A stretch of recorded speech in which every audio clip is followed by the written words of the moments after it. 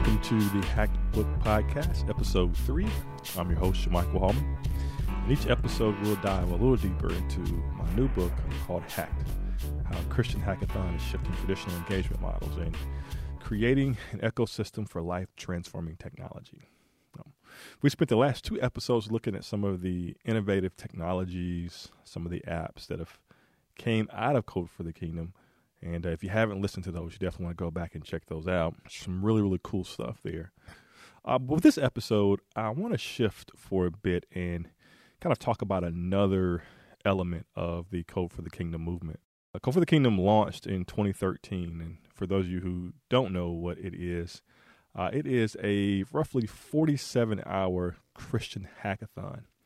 Hackathons are technology events where creatives and entrepreneurs, even some pastors, come together to think through solutions to deal with pressing problems in our world.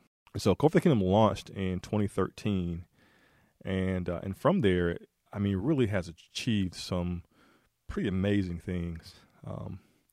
Over 40 hackathons across the world. In 2015, we were able to pull off the largest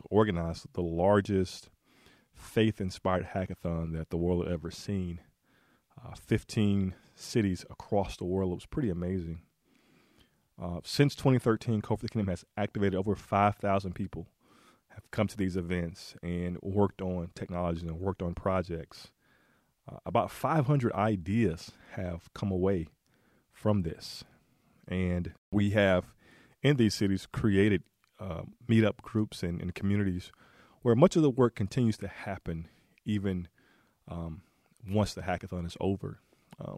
Again, my role, back from episode 1, I learned about Code for the Kingdom, learned about the very first hackathon they were going to pull off about 2 weeks before it happened, and hopped on a plane and went out to San Francisco to be a part of it, and participated in another one that was a few months later, and eventually moved from the participant seat to the organizer seat. And in the organizer seat, I just learned so much.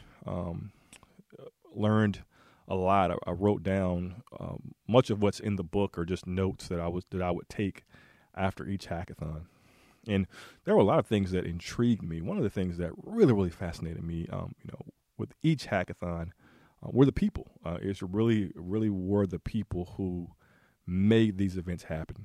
And these, they were incredibly passionate, incredibly talented individuals who, for the most part, and this was really surprising to me, for the most part were relatively inactive in their church. Yet they were drawn to this hackathon for some reason. And it was just amazing to see, just with each hackathon, the threads that ran through it. As I was doing research for the book, I spent quite a bit of time looking at the state of volunteering in America and in churches. And one of the stats that I saw said that of the people who actually volunteer, which is about a quarter of all Americans, those individuals are volunteering about 52 hours a year of their time.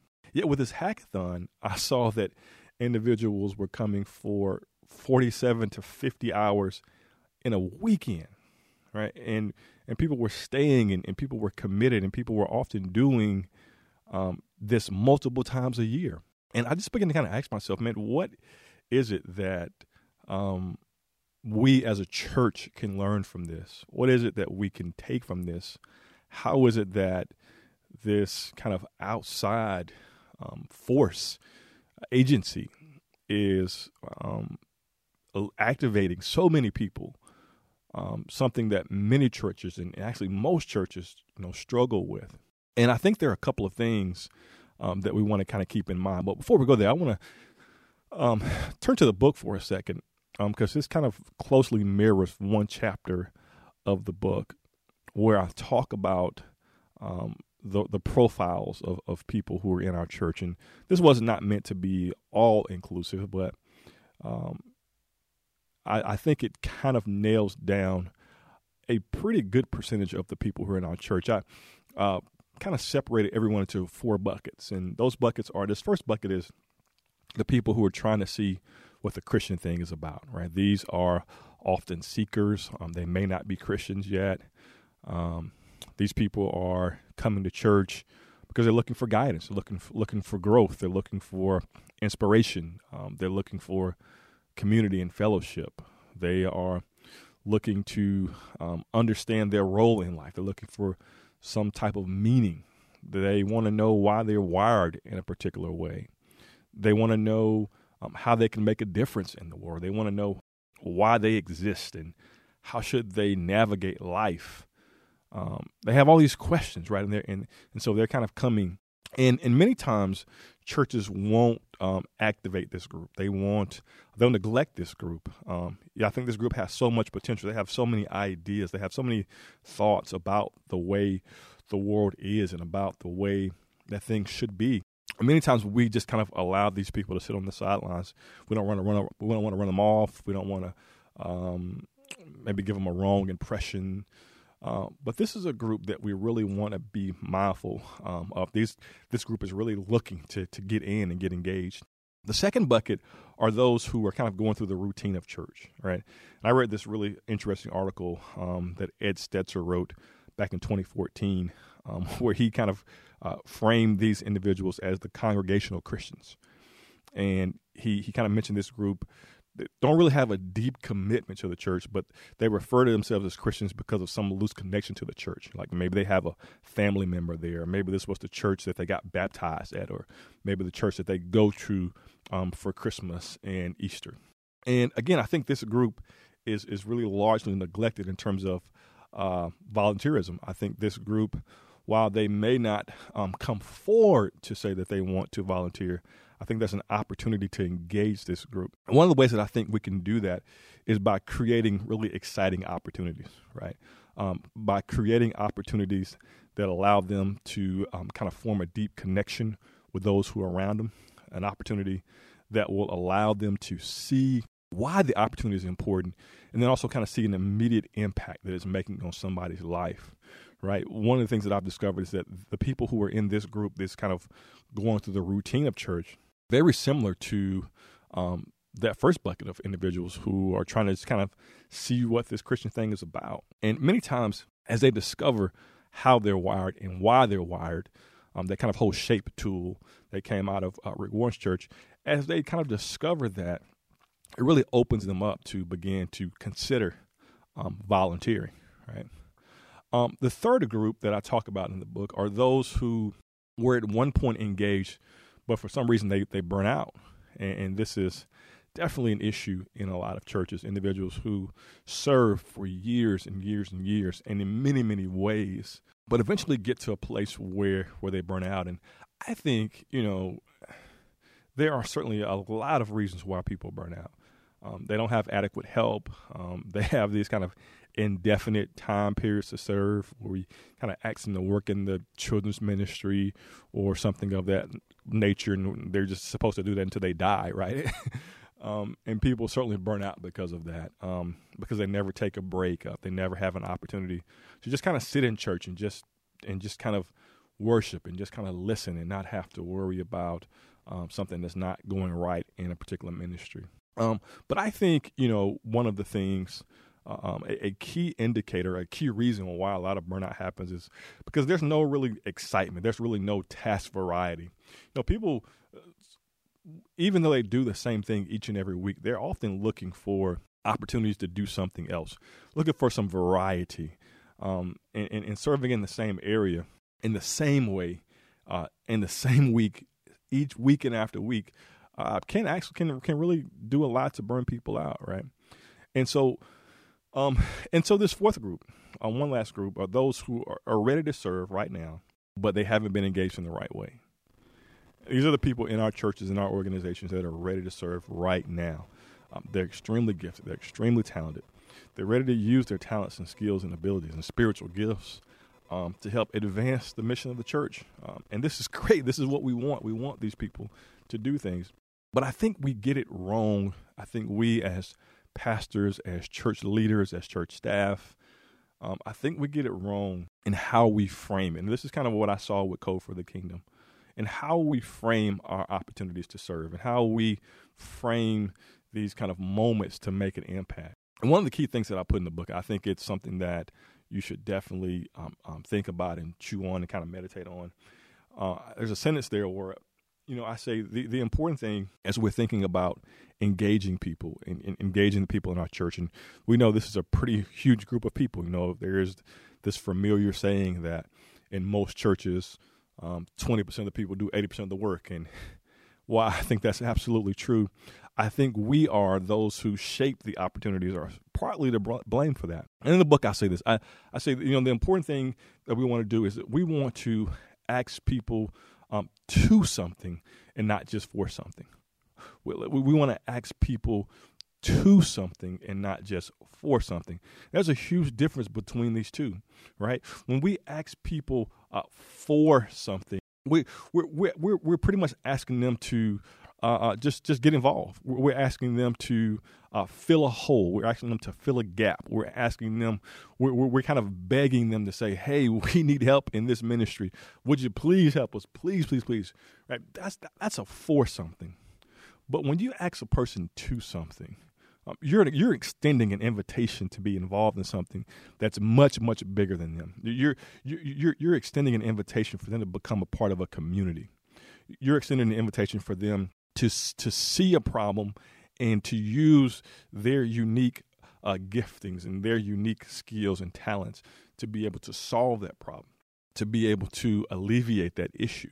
And that's what people are looking for. People are looking for an opportunity to do something that is bigger than them. And so as I think about kind of going back to Code for the Kingdom and the individuals who are there, the people who came, the people who served, the people who gave 47 hours of their weekend after probably just working a 40 or 50-hour job. These individuals who are in churches in all of their cities, in Seattle, in San Francisco, in Orlando, in Austin, and all these other places, individuals who are in churches on Sunday, but for the most part are sitting on the sidelines. How do we activate them? How do we close this 20-80 gap and get it maybe closer to 50-50 or even greater than that? I think there are a couple of lessons that we learn. And the first lesson is people want to be heard and seen. Right, they have ideas, and part of the I think the problem and the issue with our church right now is we have, for the most part, a very top-down approach to volunteerism. There are one or two people at the very top who create the opportunities, who see the problems, and create opportunities to try to solve those problems, and then we try to plug people into those particular buckets. Okay, hey, we need a children's ministry. We need an outreach ministry. We need an evangelism ministry, or whatever it may be. And then we try to put people in those spots. But what I kind of learned, kind of watching Code for the Kingdom, is that perhaps one of the more effective way to do this is to present the problem and then allow people to figure out on their own how to solve it. Now, I know that's scary for a lot of leaders. That's scary for a lot of church pastors because you're so used to having that control. But one of the, I guess, probably foundational principles of Code for the Kingdom was presenting the problem and getting out of the way and allowing individuals who shared similar gifts and similar passions, similar skill sets, to come in and say, hey, I think this is a way that we can do this. I think that's definitely something that we want to learn. I think another thing that I learned kind of watching this movement was these individuals really value relationships with like-minded individuals. For some time, and I know most of us in many of our churches, we have these spiritual gift assessments. And for the most part, we use these to figure out how we can help people understand how they're wired, right? And we may even create some opportunities, some ministry opportunities based off of those spiritual gifts. And if you haven't done that, I would certainly encourage you to do that. But I think one of the most powerful things you could do is to get all the people who have one particular gift and get them in a room and give them a series of problems and just get out of the way. You would be amazed to see what would happen. You'd be amazed to see the type of solutions and innovations that could come out of it. This is essentially what happened at Code for the Kingdom. This particular event, this hackathon, 47-hour event, it starts on a Friday night. And that Friday night, as people gather, we present to them a series of challenges. 7 or 8 challenges in some key areas: scripture engagement, prayer, human trafficking, homelessness, right? And we would kind of give them an overview of why this is a problem, how this problem kind of came into being. What are some of the implications of this problem right now? What are some of the ways that people have tried to solve the issue? And then we allow people to pitch an idea. We allow people to kind of congregate, to kind of self-congregate based off of their interests and pitch an idea and work on a project. And it's amazing what happens there. And I wonder how our churches might look differently if just that particular element, if the volunteer element in our church, if we operated it like a hackathon and not like a traditional Sunday service. Could be interesting. The last thing, and these kind of all tie together, is that these individuals, who are sitting on the sidelines, they value being able to innovate. They value being able to create solutions. Right? They don't want to just come in and work on the problem that you've solved. They want to be able to also give their input on how to solve the issue. And so I think that's very important as we craft volunteer opportunities. It really kind of forces us to move away from a top-down approach to more a bottom-up approach, where people at the bottom are creating the opportunities and not maybe completely, but definitely to some degree creating opportunities for the church. And I think that's one of the really fascinating things that I learned about Code for the Kingdom.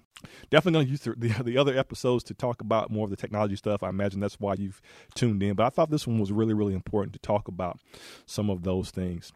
Hey, I want to keep the conversation going as always. If you'll join us on Twitter using the hashtag #TheHackedBook, would love to hear your thoughts and comments on this. Or maybe you want to share some challenges that you've had at your church around volunteerism, or maybe you want to share some things that you've done that worked. I'm sure there are other people who would love to hear what's happening and what's working at your church. Let's keep the conversation going on Twitter at #TheHackedBook. As always, if you have not purchased the book, I want to invite you to do that. It is available on Amazon.com. Thank you so much. We'll see you on the next episode.